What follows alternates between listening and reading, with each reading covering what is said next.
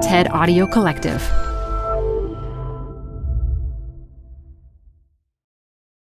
Hi, I'm Debbie Millman. Canva is great for designing visual content for work, no matter what industry or department you work in. Now, your next presentation with Canva Presentations. Start with a professionally designed template and use it as a springboard for your design. It's a serious time saver. Time to present but can't be there in person? Enter Canva Talking Presentations. Record yourself presenting and add your talking head to your slides so your audience can watch your perfected presentation anywhere, anytime. Start designing today at canva.com. Designed for work. This message comes from Apple Card. Earn up to 3% daily cash back on every purchase every day. Then grow it at 4.50% annual percentage yield when you open a savings account with Apple Card. Visit apple.co/card calculator to see how much you can earn. Apple Card subject to credit approval. Savings available to Apple Card owners subject to eligibility. Savings accounts provided by Goldman Sachs Bank USA, member FDIC. Terms apply. This is Design Matters with Debbie Millman from DesignObserver.com. For 12 years now, Debbie Millman has been talking with designers and other creative types about what they do, how they got to be who they are, and what they're thinking about. On this podcast, Debbie Millman talks with Anil Dash about politics, technology, and culture. The single industry that is more responsible for creating culture today than any other, even entertainment or media, is tech. And part of it is because we're the mediators for the entertainment and media world. Here's Debbie Millman. If you're interested in the tech world, you have almost certainly run across Anil Dash in one form or another. Maybe it was something he helped create, like a blogging platform. Or maybe it was something on internet ethics that he's written, like a column for Wired or his personal blog, which he started back in 1999. He was one of the first people on Twitter, and tens of thousands of tweets later, he's covered everything from tech to pop culture and life as a dad. He's currently the CEO of Fog Creek Software, and he's here today to talk about his amazing career as an entrepreneur, activist, and writer. Anil Dash, welcome to Design Matters. Thank you so much for having me. Anil, I understand that your family got their first computer when you were 5 years old. Mm-hmm. It was a Commodore VIC-20. A VIC-20. VIC-20. And you almost immediately started doing simple programming at 5? That was not uncommon back then. There wasn't actually anything else you could do on a computer. There wasn't some sort of push a button, play a game kind of thing. We had an Atari for that, and people had that. If you wanted to just plug in a cartridge and play a game. But with a computer, then you almost necessarily had to code. And so you would just, by rote, type in what you saw in a programming manual or later in these computer magazines that you would be able to get. And if you didn't do that, that box wasn't going to do a lot for you. And so it was just out of necessity more than anything that everybody who used a computer back then was a programmer.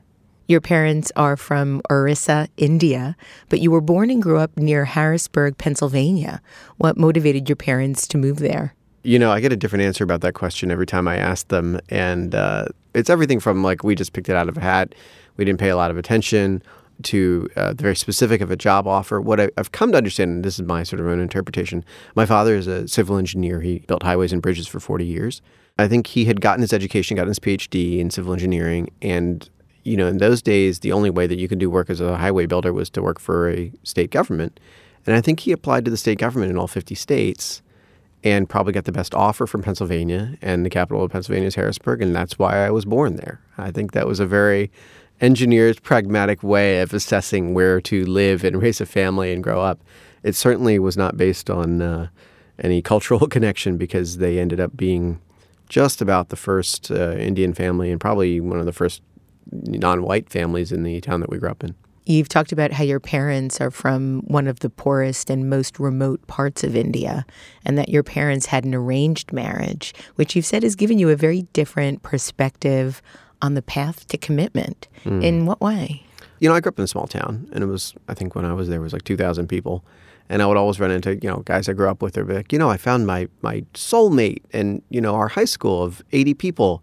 And you think, I think actually circumstance arranges a lot more. What are the odds out of the, back then, 5 billion, now 7 billion people? Yeah, I call those geographical accidents. Exactly, right? And in the same way that, your best friend when you're 5 is the person who's close enough that you can get to their house. It doesn't really have to do with, our geopolitical views are similar. And so to that point, in a lot of ways, love is a choice, right? You might have personality things and beliefs and values that are similar, but if you're going to choose for any reason, whether it's because you are going to marry them, because you are going to be a neighbor to them, because you are going to be a business partner with them, if you choose to make somebody part of your life in an ongoing, committed way, it's about the choice to do that every single day. And to some degree, that is what love is to keep choosing that even when it's hard or inconvenient or annoying. And this might be a slightly too personal a question, which I've actually never started a question saying that before. But are your parents happily married? To their definition, yes. It's not recognizable to me as somebody that, my wife and I chose each other and we had by the standards of the family I was raised in, a love marriage. But, you end up with different goals, right? Their number one priority I guess their top two priorities were, one, to have a grandson, which I have now delivered to them. So my utility to them is complete. And the other was that I would be a doctor or a lawyer, which I have not yet succeeded at. And so they still have work to do in this life. You don't have any honorary doctorates yet? Fortunately, they believe in reincarnation. So someday they may have a son who is a doctor or a lawyer. You actually went to Johns Hopkins Center for Talented Youth the summer before you entered the 8th grade. And you also took a propositional calculus and logic course at Franklin and Marshall College. You've done an unnerving amount of research. I appreciate that. Oh, good. What were you imagining you were going to grow up to become at that point in your life? When I was 12, I wanted to be a writer. And I had a little bit of an inkling of being a lawyer might be interesting because we had a lot of lawyers in our family on my mom's side. I didn't really know what a lawyer did. I just, they were taken seriously, and I thought that was cool. But I liked to write, and I knew that, a writer could say things to the world, and I thought that was very interesting. And so at that age, that's what I really thought was important. That program, the CTY program, where they would take kids and you would go and be with a bunch of other nerds and hang out all summer and take, ostensibly college classes, was the first glimpse at, a little bit of autonomy and independence. We were living in dorms in a real college, and so that felt like very grown-up stuff, but also the idea that we were going to be taken seriously as students. That actually left more of an impression on me than anything, that we were sort of respected, even though, I was 12. Were you bullied in school? You tweeted a while back that you had gotten a push notification that the bully who broke your nose in the 7th grade was turning 40 that day. So the internet was working as designed. That's true, yeah. And there's so much to unbundle from that tweet. So first, were you indeed bullied? Yeah, I did. It is true that I had my nose broken. When I was in high school, I had my hubcaps on my car stolen and my windows smashed, and I had, any manner of things. Was it racially instigated? This is a project I've been working on for some time. Is I wanted to reach out to the kids who were involved and ask them. Yeah. My impression is that was a factor. It was not the primary factor. In full context, in high school, I would sometimes wear women's clothing. I would often wear makeup. I would, just whatever ways I had of expressing myself. So anything to sort of push their buttons. And I would have shirts that I would write various things on about, to be provocative. Yeah. And also, they were very sincere. Earnest in that way that a teenager can be. So what was one of the statements on the shirts? I remember writing a lot about what we now call marriage equality, what we then called gay marriage, in the early 90s. To wear that to high school was a pretty good way to get beaten up. I felt very strongly about it. Or even just being able to state something like that and write it on a T-shirt, to me was this very freeing thing. And I knew that people would be antagonized by it. In your official website bio, you state that you never played a round of golf, never drank a cup of coffee, or graduated from college. I'm the first in my family not to go to college, which is a horrible thing as a child of immigrants to say. My grandmother in India in the 30s went, my sister has a master's degree. And the expectation was that I would do the same. And I actually had deferred going to school and then briefly went to the University of Maryland, which I thought was great, actually, for about 6 weeks. And the thing was, in the interim, the day after I graduated high school, I started my first company. And I had worked, and I had, put on a suit and felt like a grown-up and sold custom software to clients and felt like this is the thing I want to be when I grow up. And the custom software you had created to do what exactly? It was very glamorous. It was around doing job cost accounting, a specific type of accounting for construction companies. Because that's what I had done as my sort of summer job during high school. And I realized that they wanted a tool to do this particular kind of accounting, and I could build it. Now, on your official bio, your first official job was working at the Village Voice, and you began that job in 2001. Mm-hmm. Now, you're a few years younger than me, so I tried to do the math to figure out when you actually graduated high school. And I think you graduated in 1993. That's correct. Okay, good. There's so a weird gap there, isn't there? 1993 to 2001. Mm-hmm. 2001 was your job at the Village Voice. So between those 8 years, you were just doing your own thing? Oh, there's a lot of things that happened in there. I'm a big Prince fan. And yes, I graduated. I know. I'm going to talk to you about that. And I graduated on June 7th, 1993, which was the day that he changed his name to a symbol. And I started my first company. And I didn't know those were the same day until later. And somebody told me, and I just thought, oh, this is good. This is like a very auspicious moment. This is like a new beginning kind of thing. So I started the company, and I worked on it over the summer. And the idea was I was going to go to college that fall, sort of having had 3 months of building my thing. And I pushed it back a year. Went to college, lasted about 6 weeks, and said I want to just be back doing the work. I really enjoy that. Part of it was the idea was like I wanted to build software, and what people wanted to hire me for, especially being a kid. I mean, I wasn't even 18 until that fall. Was plug in my printers and help us figure out how to make a network and like all this sort of very, very basic stuff. And I sort of sputtered along trying to figure out how to get people to pay me to do the thing I loved, and that didn't work real well. I mean, I think by 2 years later, I was living like back with my parents. I was broke. I was in the first real bad bout of depression that I had. It was everything. You stated that one of your biggest regrets is that you spent the first decade of your career so focused on just being able to pay your rent and keep a roof over your head, and you didn't do enough to learn and think about others who would be impacted by the work you were doing. And I'm wondering if you can talk a little bit more about what you meant by that. Yeah, in that time, the mid-'90s is when, 95 is when Netscape IPOs and the whole world is all of a sudden, what's this .com thing? And that only built and built. It's hard to even remember this 20 years later, but through 96, 97, 98, just the amount of cultural attention paid was extraordinary. It was everybody in the world looking at this thing, and gold rush, right? So I knew people that were like in business school and like, I'm going to go to Silicon Valley. And I'm like, why? Like you used to make fun of me for liking computers. Like, why are you going there? And it was really tough for me because I was like, I love technology. Like this was the way that I'd always thought of like expressing myself, or that really felt like I was good at this thing. You'd mastered it. And to see people who clearly like not only didn't get it, but had contempt for it, try to profit off of it. It felt a bit like, at the same moment you had the sort of the decline of the whatever, like the grunge bands and the early hip hop bands from the early 90s that were sort of in that moment going through the same thing. And I was like, why can you go, like, don't go in the gold rush. Don't like try and follow the money. And reached a breaking point for me. And I guess in 20 years ago, 1997, I just sort of said the hell with it. And I moved here to New York, and I didn't know anybody, and I didn't have any money. And I was so illiterate in what it was to be in New York that I actually had a car.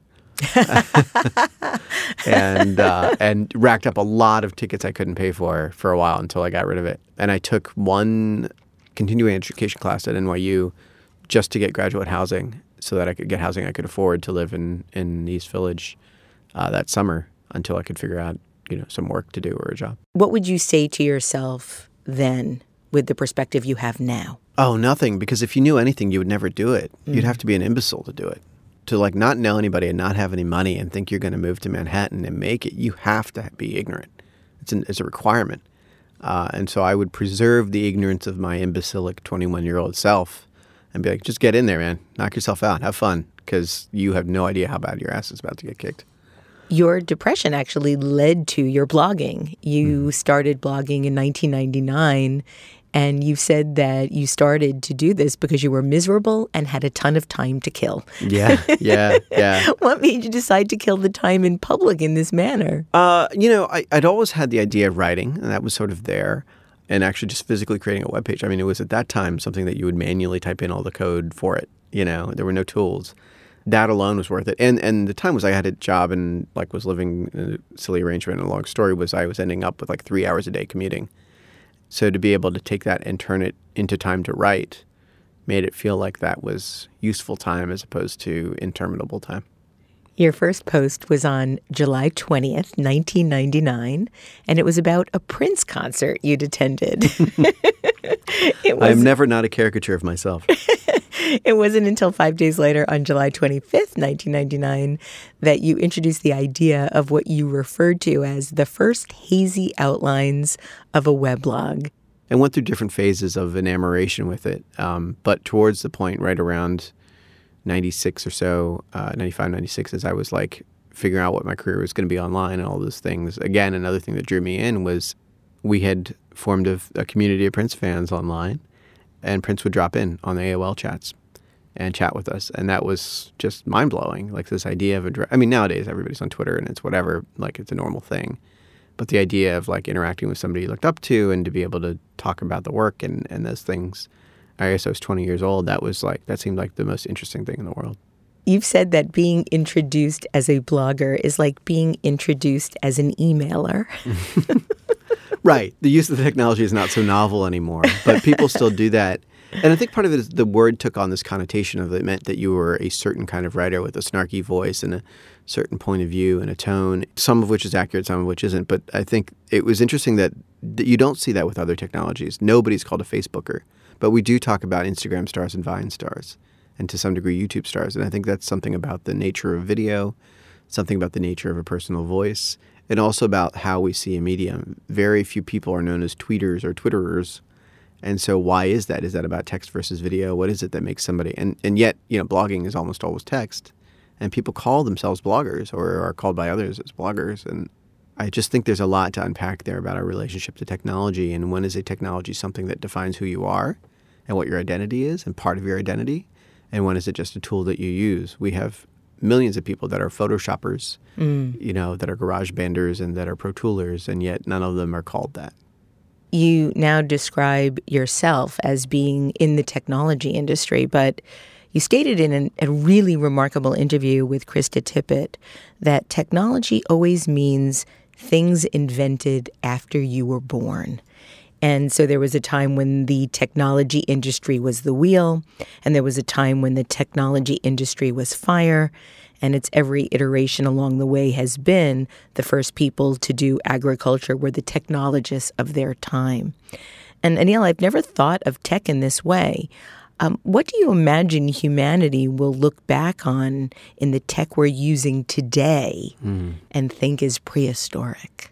The things I already see, I have a 5-year-old son, and I see the things he catches in movies. A lot of my friends and my peers that have kids have seen this too. Why is that phone connected to the wall? Right? So that comes up a lot. And I had to explain to him, not only did I have phones connected to the wall, they didn't have any apps. And he's like, well, what did you do with it? And I was like, I ask myself that sometimes too. Or even that I had a computer that was not connected to anything, not let alone the internet. It wasn't connected to anything. It was just a computer. That's like being given an empty box and try to imagine what you're going to do to play with it. Those are basic concepts. The idea of disconnected experiences. And in particular, one of those interesting things I think is not talked about a lot in the transition from party lines to home wall phones to mobile phones is a phone went from being connected to a place to connected to a home to connected to a person.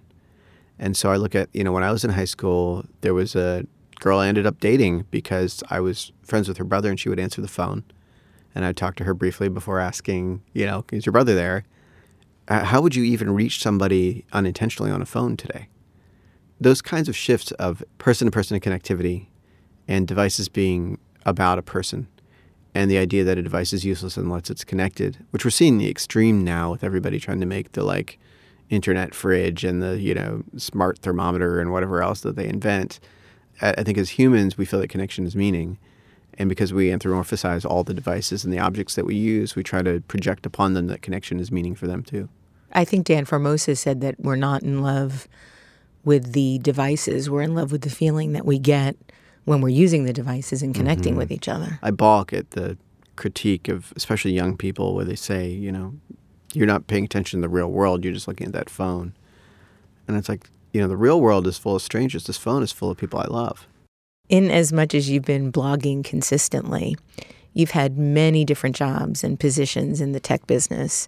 You left the Village Voice to become the first employee of Ben and Mina Trott 6 Apart. Ben and Mina are the creators of Movable Type, Vox, and TypePad. You stayed there for 6 years and left as the vice president of evangelism. Mm-hmm. What does that mean exactly? It's a little bit of a fake title. It's a title they give you when you've been around a long time and you're almost a founder but not quite a founder. They don't know what to do with you and they don't want to, promote you. And what it eventually ended up being is a sort of an outward marketing role. You go to events and you talk about the products and you talk about the company and you get people excited. And we were hiring a ton of people, so you get the new hires excited about what they're doing joining the company. And you're sort of the storyteller. But it's a marketing role without the blocking and tackling actual functional things of doing marketing. After 6 Apart, you created or worked with the following companies: Expert Labs, ThinkUp, MakerBase, Activate, and you're currently the CEO of Fog Creek Software. Mm-hmm. What do you think of your career path? It was not predictable, and I would not necessarily advocate it to anybody, but I have loved doing all of it. And I think it's an interesting, because, in that mix of things you listed, there's nonprofits that I had to write a grant proposal to the MacArthur Foundation to create Expert Labs, and I had no idea what that meant, all the way to the other end of ThinkUp was a fairly conventional startup with, outside investors, and we really tried to make a go of it. And I'm very proud of the product, but we sort of had picked the wrong time to bet on building a tool around social media the way we did, and so that didn't work. But we got this really great breadth, and the through line for me was always this: how to find meaning in all this technology and all the social media and social networking that we were creating. In some degrees, in retrospect, I've seen a lot of it as atoning for the choices that all of us made wrong when we created the world of social media and social networks. Because the company 6 Apart we were just talking about, we created some of the first blogging software. So we made the tools that we used to publish and create Gawker and Huffington Post and, just countless sites like that are still around today, for the most part, Gawker aside. They succeeded, but we also set these norms around how a social network would function. And at that time, it was a very small cohort to sit down with the MySpace folks and the Facebook people when those teams were 10 people, and say, how should we do comments on the internet, and how should we do sign in, and what should your identity be? Things that we take for granted, we use every day. And we since then made every mistake that now is classic, right? Whether it's how do you accidentally reveal people's information, how do you expose people to abuse, how do you enable harassment communities to form, how do you create all these antisocial behaviors, how do you allow false information to spread. Every single one of those is traceable to design decisions in the creation of social media and social networking tools. And they would never have been prevented, but they could have been greatly diminished or not been so empowered had we made different choices in the technologies we created. And once we started to see, some of us started to see that there were these errors, it was really hard to put sort of the cat back in the bag. And more, I think, to my chagrin, a lot of people decided that they didn't care because there was so much money to be made that there were going to be these negative effects and that maybe they would fix it later. You talk a lot now on your personal blog, which you have been continuously writing since 1999, about your advocacy for making the tech world more humane and ethical. How inhumane and unethical do you think it is? This depends. This varies a lot. Some of the people I know in tech are some of the most thoughtful and genuine and generous people I've ever met. There is incredible heart there. I think, one, the vast majority of people are not aware of the negative side effects of what they create because they just can't see it. I've ranted a lot about the fact that our computer science programs seldom contain ethics curriculum. And there are implications from that where you just aren't taught how to think about the social impacts of what you do. And yet there are so many ethics classes for lawyers and doctors. And every other professional discipline. That do no harm, right? That's right. There were these, aspirations. There were the people that didn't know about the negative impact they could have. And then the recent thing is the sort of the reveal of the Bond villains, the genuine bad actors. The Peter Thiels of the world who will carry on a years-long, decades-long vendetta behind the scenes using immeasurable resources to carry out the pettiest grievances with the worst secondary effects. That was the thing I had not conceived of. I was far too naive to think that there were actual bad guys that were actually making bad plans to hurt innocent people for no reason. And he cleverly picked a target that also had, there's a lot of valid criticisms of Gawker. There are a lot of, real reasons to say I don't like some of their ethical choices. But there was no concern for the collateral damage, and we're seeing the follow-on effects of that now and will be for years. What's frightening is how close Peter Thiel is now to the President of the United States. Mm-hmm. You stated that as a journalist, you see a real consonance between the moral challenge that tech has and the moral challenge that journalism has. You talked quite a lot about this with Krista. Mm-hmm. What do you see as the consonance? A lot of things. I mean, I'm not a journalist, but I, when I was at the Village Voice and other places, got to work closely with journalists. And I have a lot of criticisms of journalism. Everybody does, especially journalists. But there is a proud ethical tradition and a constantly negotiated set of expectations and guidelines around how to behave, which I think there's a fair argument to be made. They spend too much time sort of navel-gazing and debating over that stuff. But that's such a contrast to tech, where it's sort of the literally move fast to break things, right? It's as close to an ethical framework as we have in the tech industry today. Yet the impacts are very, very similar in terms of the consonance between tech and journalism. Both are defining, one, the framing of how we see culture. They're outlining the space and saying this is what's in the boundaries of acceptable conversation and what is appropriate to focus on. They are both making very strong decisions about what to emphasize. Right. And one of the biggest things we see in culture right now there are falsehoods, sure. There are lies through emphasis. And this is a thing that journalism and tech are probably equally guilty of. In the broader world of journalism, we see this on TV news, local TV news, of if it bleeds, it leads. And as a result, there is almost nobody in America who thinks we're at the lowest period for crime, violent crime in the history of the country, yet that's pretty much true. If not, we're very, very close to it. And so there's a distortion through emphasis. And tech exacerbates that and, in fact, has a tendency towards that because of what are the easiest patterns for creating code, for ranking things and designing things is basically a rich get richer algorithm. And so it's very easy to say this is the most popular app in the App Store and the most popular song in the music store and the most popular search result for this thing. And what happens is you build these self-reinforcing networks that not just repeat the patterns of exclusion and inequity in the physical world, but amplify them and exacerbate them. Isn't that what the echo chamber is supposedly made of? It's definitely one of those factors, but I think it's obvious in the media sphere. It's obvious in how stories get amplified. It's obvious in the filter bubbles that we see in terms of what media people consume. It's less obvious in where we shop, who we buy from, even things like how we pay for items. And sort of a lot of these more fundamental economic concepts that we don't have a lot of transparency into. I'm not entirely sure I agree with that when it comes to the types of products that we are able to buy. I've often said that somebody out there must like peach-flavored powdered iced tea because it's being made. Companies aren't going to make things that people don't buy. That's true. There's a hyper-optimization to the well, I think the consumer product companies know that they will sell more if they occupy as much shelf space as possible. And the way to occupy as much shelf space as possible is to make every flavor, every variation that can help us achieve that. So 100 different types of iced tea takes up all that shelf space or virtual shelf space, and that becomes the thing you see in front of you. But the number of companies that can put, an iced tea or a box of cereal in front of you at scale is relatively small depending on what you're trying to do. I think the example I would point at is, say you make peach-flavored iced tea, your main channels to get it to a consumer are going to be Walmart, Target, Amazon, right? And you might have one or two others in the major grocery labels, right? All of them have pay-to-play positioning, right? In grocery stores, it's end caps. On Amazon, it's just pure paid ranking. We're seeing this play out in things like Uber.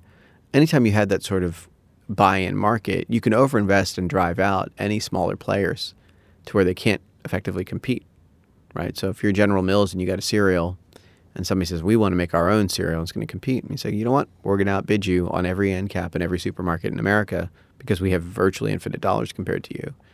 There's no way you can enter and establish yourself. You can hope to route around them with like a really good social media campaign. Or a really good design method is a good example of that. That's right. And so traditionally that's been the way for the underdog to step in. What we're seeing is, one, the idea of if you build a brand like that that's based on design, based on experience, based on branding and communication to people, they can first bid against you in all those social contexts. When you do the Google search, when you do the Facebook search, how do they get themselves in front of you and say, well, we'll be 10 cents cheaper and be able to do this? I think the other part that we're seeing is I fully expect to have these networks start to bid on the ability to suppress the other products. Mm-hmm. And we're seeing that in some markets already. We're seeing that in some places like... Well, we're seeing the president of the United States do that with journalists that he's willing to speak to in press conferences. Right. And I think there's this idea that we had in the first wave of the internet of like open markets. You go on eBay and anybody wants to put up a Pez dispenser can sell it. And if yours is 10 cents cheaper, I'll buy it and everybody's happy. And, Etsy still runs like that today. Pretty open market.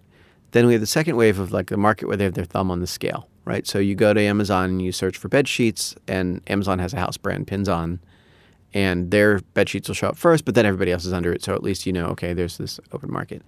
And then the strategy that I think Uber is the most clear example of this, Uber presents itself to regulators and to new cities that they enter as if they're a market. On this one side is consumers who want to hail a car, and on the other side is these vendors who drive cars. And we're the market where they matchmake.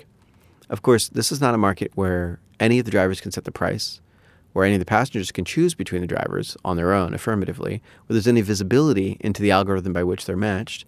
We know for a fact that the algorithm sometimes lies, what they call ghost cars, where you fire up the app and it says there's 3 Ubers around you, average wait will be 2 minutes. You push the button and it says, oh, it's 10 minutes. Turns out there's not one near you. That's been documented that that's something that they do. And there's no way for a driver to object to a price change when Uber says we're going to turn your rates down and you're going to make less money. So that's not a market in any recognizable way. And from what I understand, they also can't opt out now to choose a specific passenger. They just get who they're given. That's correct. So there's a lot of different factors there, but it effectively does not function as a market. Yet, because they have used this framing where, these are independent contractors, they're not our employees, and they're offering a price and they can choose what hours they want to work. And we've kept this fig leaf of them being entrepreneurial and this being an open market that's competitive. Interestingly, across the political spectrum, almost no matter where you sit, politicians have embraced this as the future of the economy. It is a systematic way of undermining labor and undermining markets as we know it. And yet it's treated as if it were an open market, right? It's treated like an eBay for taxi drivers. So what can we do about this? What do people do when they become aware of this information? I've asked people to just stop using Uber. And it's interesting how many excuses they'll come up with not to. And I see this like in the media sphere where both Google and Facebook have introduced systems for bringing media stories into their platform. So Google has a thing called AMP, Facebook has a thing called Instant Articles. And what you see it as is you look for a story and Google says, oh, this will be fast if you load it on your phone. It'll load instantly. Or Facebook says, we're going to just take this story from BuzzFeed or the Washington Post and just put it right into your stream and you don't need to load another app or go to another website. There is a consumer benefit. They load faster. They are nicer to read. They do good formatting. So there is a great design experience. What we don't have a regulatory framework for is a short-term consumer benefit being a long-term consumer harm. Almost all of our regulatory frameworks, you look at the FCC, FTC, these other frameworks, they are predicated on the idea that a short-term consumer benefit must also necessarily be a long-term consumer benefit. So the short-term consumer benefit, which is true of Uber saying it improves the availability of African-American passengers to be able to hail a taxi versus the unfair ways in which primarily South Asian drivers refuse to pick them up, absolutely true. And this is, there's a history of anti-blackness in the South Asian community. It directly manifests in this way, and Uber is a better solution in that regard. That is true. And there are there are variations that even that the pricing is cheaper than a traditional black car, probably true in a lot of cities. that will necessarily lead to, for example, here in New York City, there are more Uber drivers than taxi drivers already. So the balance has shifted. 2, the Uber rides are being subsidized by venture capitalists to the tunes of tens of billions of dollars. The goal is to drive the taxis out of business first, at which point they will, of course, raise the prices because Uber will have a de facto monopoly. And they're not a functioning market, so the drivers won't have any control over that. And if the drivers do balk, Uber's stated policy is they want to replace them all with self-driving cars in the next 5 to 10 years. So there's no leverage. Right? There's not even an ability for the workers to organize. So this is the transformation that's about to happen. And yet we're still talking about it as if it's software. Right? So you ask people, what is Uber? They're like, they're a tech company. What do? They're meant to destabilize transportation systems in cities. Right? Like that's the goal. The goal is to undermine this sort of, the labor systems around transportation and around transit of items and goods and people. Well, this comes down to convenience. And this is also why we, as a culture, are so willing and so readily giving up our rights to privacy. Because it's more convenient. Yeah. And even why we choose wasteful packaging for convenience. Absolutely. And we have minor and that was what I was saying about, I wasn't talking about peach-flavored powdered iced tea as a slotting manufacturing issue. I was seeing it as this is an aesthetic taste that somebody would like in their lives because it's convenient. Yeah. And so we're willing to give up all sorts of things in order for our lives to be convenient, thinking that everybody else out there will take the moral high road and therefore my individual behavior will not affect anything. Right. So then you get to how do you change behavior? And that comes to making culture. The single industry that is more responsible for creating culture today than any other, even entertainment or media, is tech. And part of it is because we're the mediators for the entertainment and media world, right? So it used to be, the front page of the New York Times or the Dan Rather doing the evening news or the movie that was opening in the Cineplexes would affect culture. But you won't even see that story on the front page of the New York Times unless Facebook decides you will, right? If you're on Facebook looking for it. Yeah. Well, and that's the majority of people. Or looking at it at all. The majority of people's consumption of media is at least majority moderated through technology platforms today, right? And that's even true of things that we don't think of as technology anymore, like your cable box, right? So what's featured and what the summaries are that are written, which shows have detailed summaries in the program guide on your cable box and which ones don't. Those are decisions by technology companies too, making editorial decisions that we think of as neutral.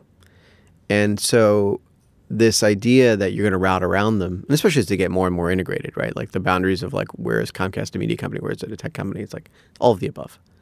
This is a really big reckoning.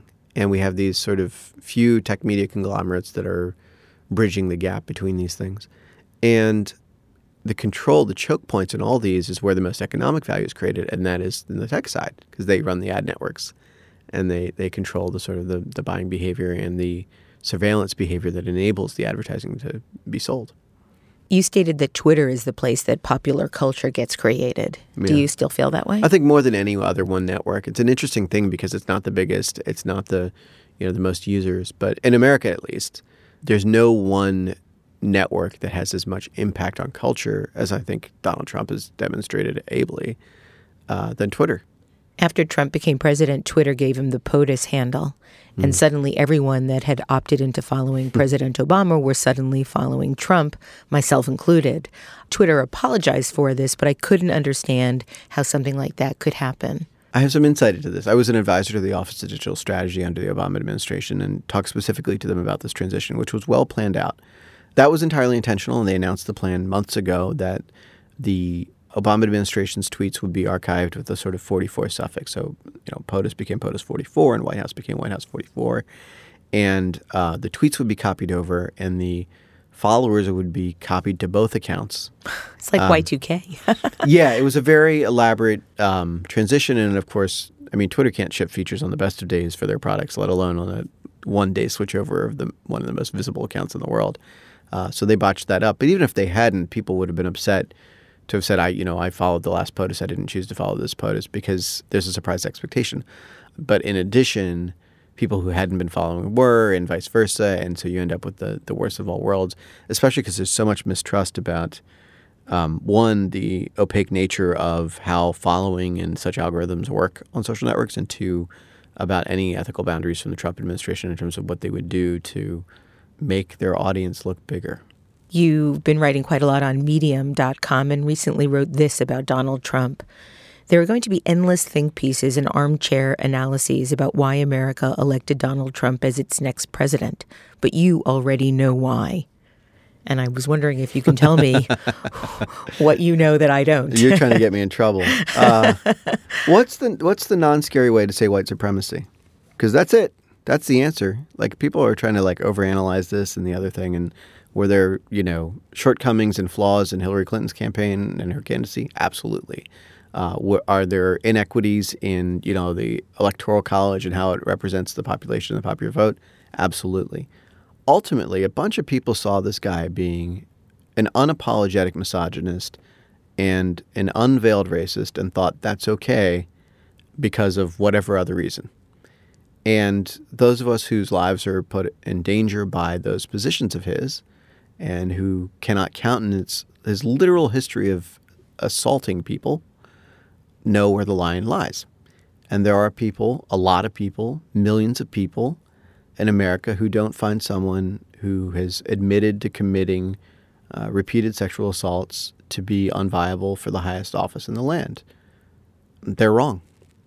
It's not more complicated than that. People want to sort of find this probing, soul-searching, whatever thing. And it's like, no, there are a bunch of people that don't think it's wrong for a guy to be an abuser of women and an unapologetic racist. And that's because they have the privilege of feeling that way. You recently created a petition demanding the release of Donald Trump's tax returns on the We the People White House website. What made you decide to do this, and why the We the People White House website? Oh, for fun. The initial launch of the petition site was something that the Expert Labs, the team I put together, we consulted a little bit on, but also mostly I just got to watch the team build. And the idealism of what the petition site was going to do had always stuck with me. 5 years ago when they launched it, I just thought the ambition and the sincerity of it was really touching. And I loved that there were so many interesting petitions. And, there's no regulation binding it to exist, let alone the White House to follow it. It's a purely voluntary thing the Obama administration did.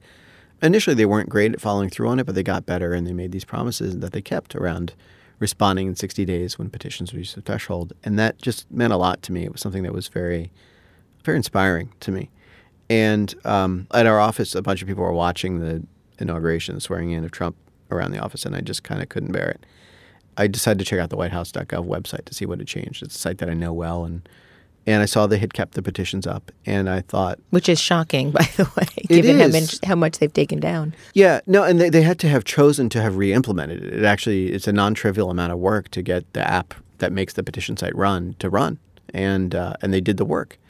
And this is, I could be projecting whatever. My impression of that was there were these sincere, well-intentioned, probably relatively young tech workers who knew that was the right thing to do and did it. You needed 100,000 signatures to ensure a response from the White House, and you got more than that in less than 12 hours. Mm-hmm. At one point, you were getting more than 2 signatures every second, and the petition was more popular than Trump's new White House bio. Mm-hmm.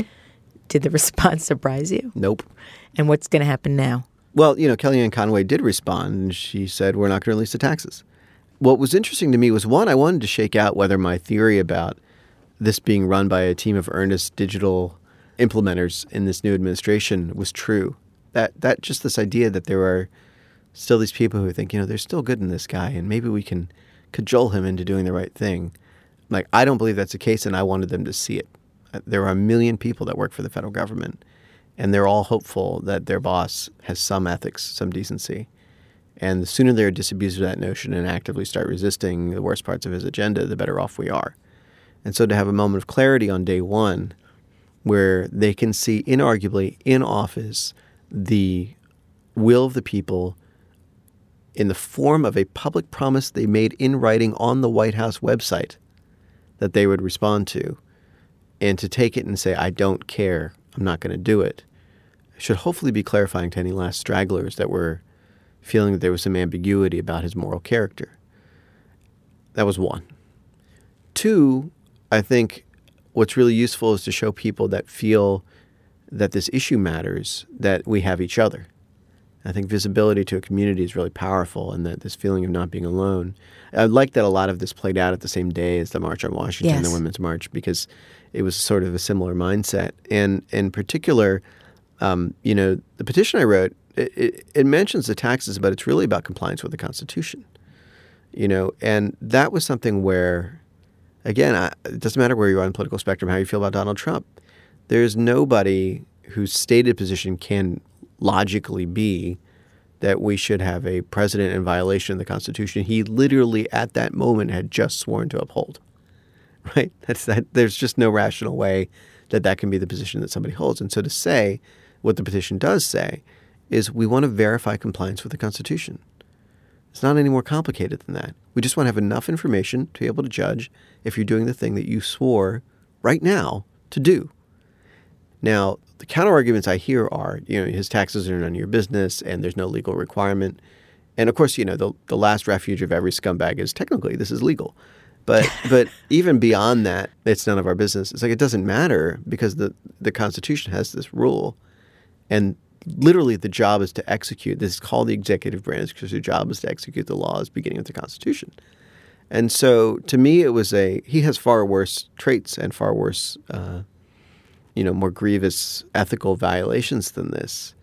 What I find is this is the clarifying one because it starts from the very simple, can you take something that's actually pretty early in the Constitution too? It's like, it's not even an amendment, right? It's something pretty core.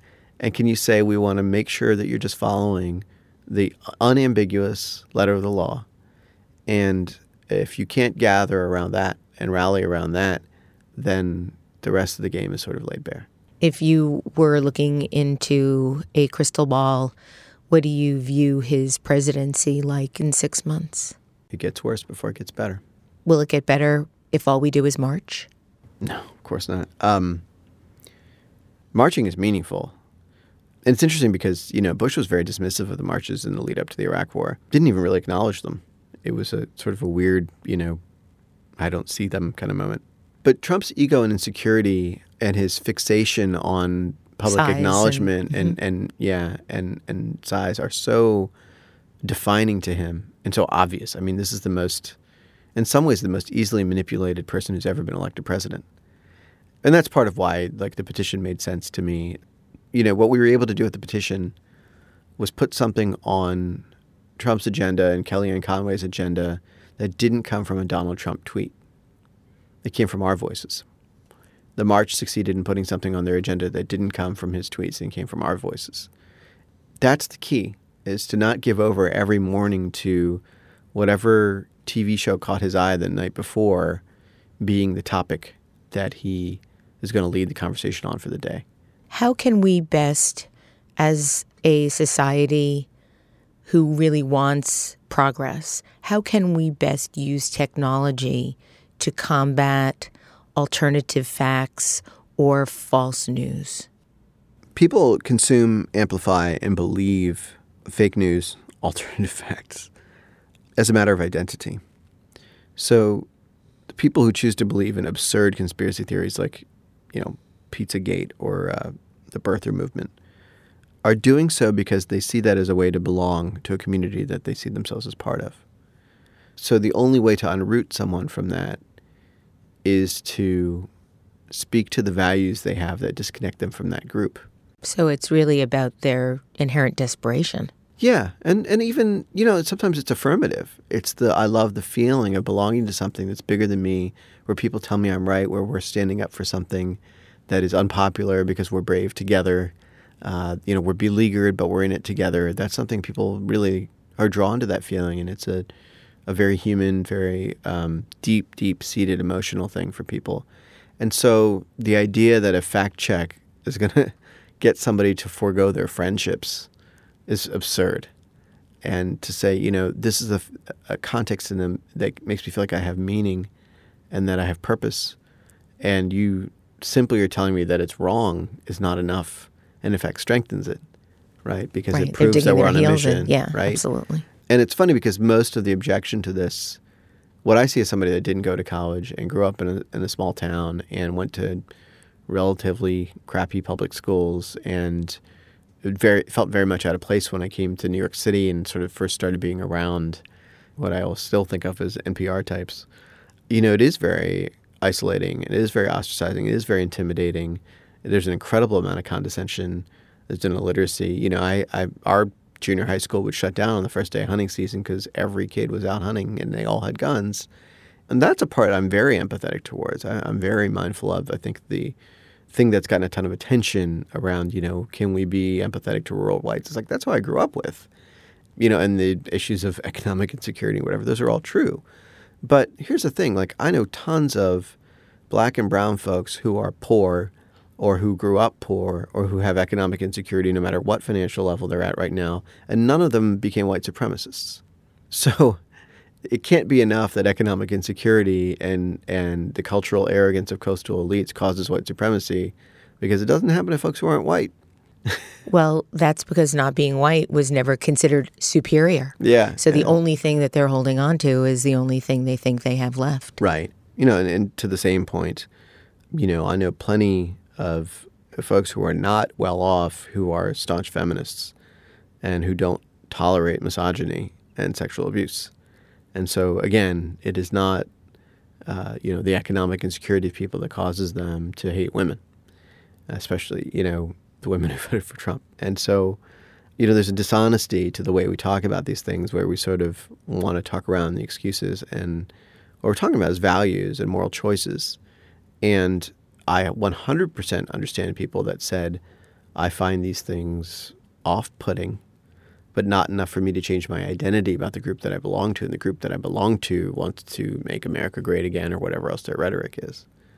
The key thing is that so many of these people see policy and lawmaking and rules and government as an abstraction that is irrelevant to them or doesn't really affect people's lives, or as a game, or as a reality TV show, which is completely an understandable view to have right now. Or it's entertainment. Yeah, and to be disconnected from the process. And the answer is the same challenge as why you shouldn't buy the incredibly disposable product with the wasteful packaging, which is this, you have to make the hard choice and forego the convenience and actually get involved.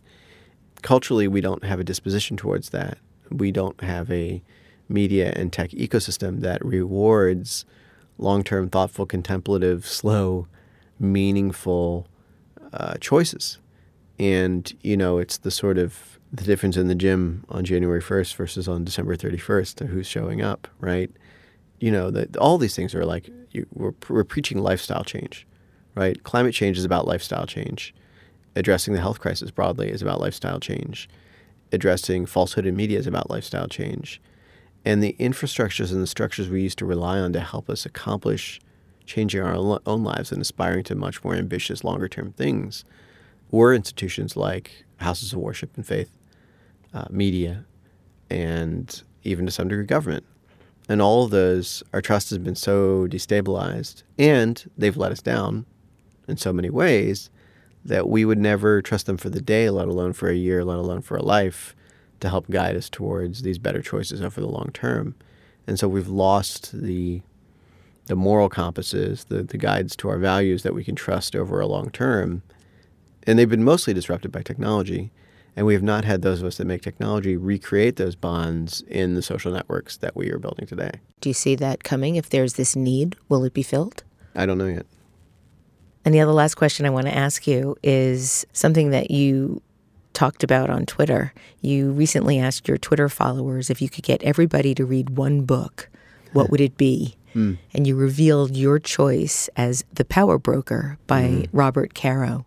Why? So if people don't have context, Robert Moses is the subject of the book, and he was the most innovative and broadly impactful creator of public works, maybe in the history of America, including highway systems and bridge systems all over here in New York State, and also deeply controversial, especially because of the reasons that were revealed in the Power Broker book, for the deeply exclusionary ways that he built those systems.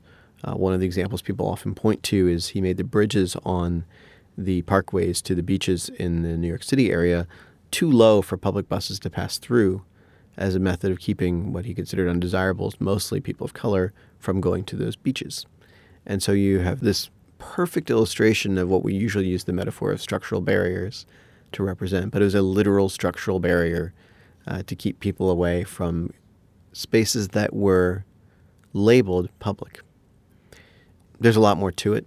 This is a long read. It's a dense read. It's a work of journalism. It's remarkable, and scholarship. It's remarkable, and it's great storytelling. But it also taught me about how systems are built, how networks are built. Highways are just networks too, and the power that networks have to connect, and the nefarious way in which structural barriers in those networks radically change history, radically change opportunity, and in some ways prescribe the opportunity that entire communities will have. And so that as a lens into how the world around us works was very, very revealing. And at a personal level, my family is here in the U.S. because my father was a highway engineer and built highways. At the time he came to the U.S. in 1963, the federal law was still in place prohibiting immigration from India. And he was an exception as a student, and then later they changed the immigration laws in the mid-'60s to allow limited immigration from India. But, they didn't want us here. And the work that he did in building highways was considered critical to the national security because it was the Eisenhower highway system, and there was the sort of specter of the Cold War, and we were going to use these highways to, get away from Armageddon.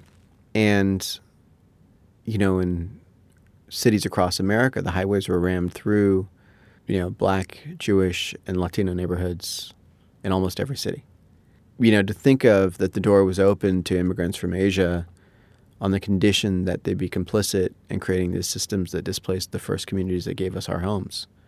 Because when Indian people came to the U.S., it wasn't white neighborhoods they were living in. It was only revealed to me in the context of reading through the book. That's not there, but it was connecting the dots of my family's story to what was outlined in The Power Broker. And there had been a precedent 50 years prior when the railroads were built that even at the height of anti-Asian fervor in the U.S., Chinese and Indian immigrants were allowed to come in and build the railways. So we had, at the turn of the 20th century, a brief window where Chinese and Indian immigrants could come and help build a national network, and then were kicked out. And then in the middle of the century, folks like my father were let in to have this brief window of being able to build a national network, and then they tightened the immigration laws. And then at the end of the 20th century and the rise of the internet, you look at who's coming to work in Silicon Valley, and it's Chinese and Indian immigrants on H-1Bs building a national network that's supposed to help with commerce and communication. And seeing that pattern, it was like inevitable to me that Trump would be elected. Anil, thank you so much for joining me today. And thank you for all you've done for technology and culture. Glad to make it. Thank you. To learn more about Anil Dash, check out his blog, anildash.com. This is the 12th year I've been doing Design Matters, and I'd like to thank you for listening. And remember, we can talk about making a difference, we can make a difference, or we can do both. I'm Debbie Millman, and I look forward to talking with you again soon. Design Matters with Debbie Millman is recorded at the Masters in Branding Studio at the School of Visual Arts in New York City. It is produced by Curtis Fox Productions with technical assistance by Mark Dudlick. The show is published exclusively by DesignObserver.com. You can subscribe to this free podcast in the iTunes Store.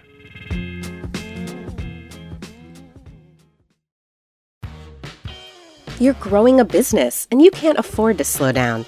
If anything, you could probably use a few more hours in the day. That's why the most successful growing businesses are working together in Slack. Slack is where work happens, with all your people, data, and information in one AI-powered place. Start a call instantly in huddles and ditch cumbersome calendar invites. Or build an automation with Workflow Builder to take routine tasks off your plate, no coding required. Grow your business in Slack. Visit slack.com to get started.